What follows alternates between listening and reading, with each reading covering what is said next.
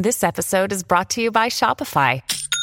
Forget the frustration of picking commerce platforms when you switch your business to Shopify, the global commerce platform that supercharges your selling wherever you sell. With Shopify, you'll harness the same intuitive features, trusted apps, and powerful analytics used by the world's leading brands. Sign up today for your $1 per month trial period at shopify.com/tech, all lowercase. That's shopify.com/tech.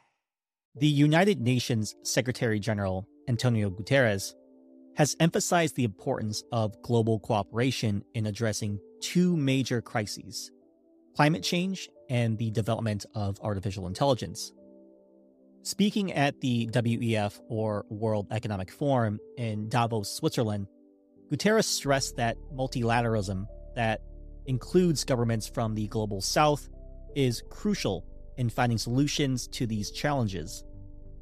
Guterres highlighted the urgent threat of climate change, stating that extreme weather events like droughts, storms, fires, and floods are increasingly impacting vulnerable countries and communities. Despite this, some nations continue to increase their emissions, with Guterres criticizing the fossil fuel industry in the United States for misleading the public with false climate solutions and greenwashing campaigns. To combat climate change, Guterres emphasized the need to phase out fossil fuels and transition to renewable energy sources.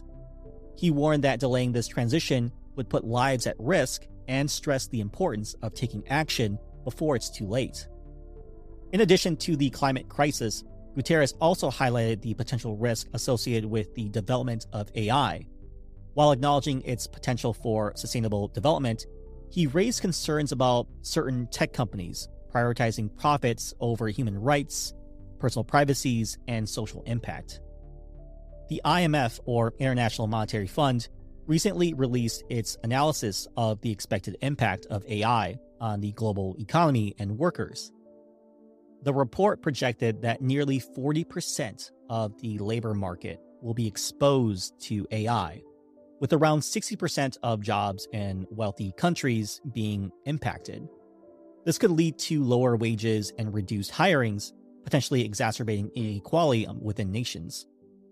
To address these issues, Guterres called for policymakers to work closely with the private sector in developing a governance model for AI. He emphasized the need to monitor and mitigate potential harms and increase access to AI in developing economies. Amnesty International also expressed concerns about the regulation of AI, highlighting its potential for societal control, mass surveillance, and discrimination. The European Union was praised for its efforts in regulating AI, but criticized for failing to ban mass surveillance through facial recognition tools. Guterres expressed hope that policymakers would prioritize human rights when formulating solutions for climate change, AI, and other global challenges.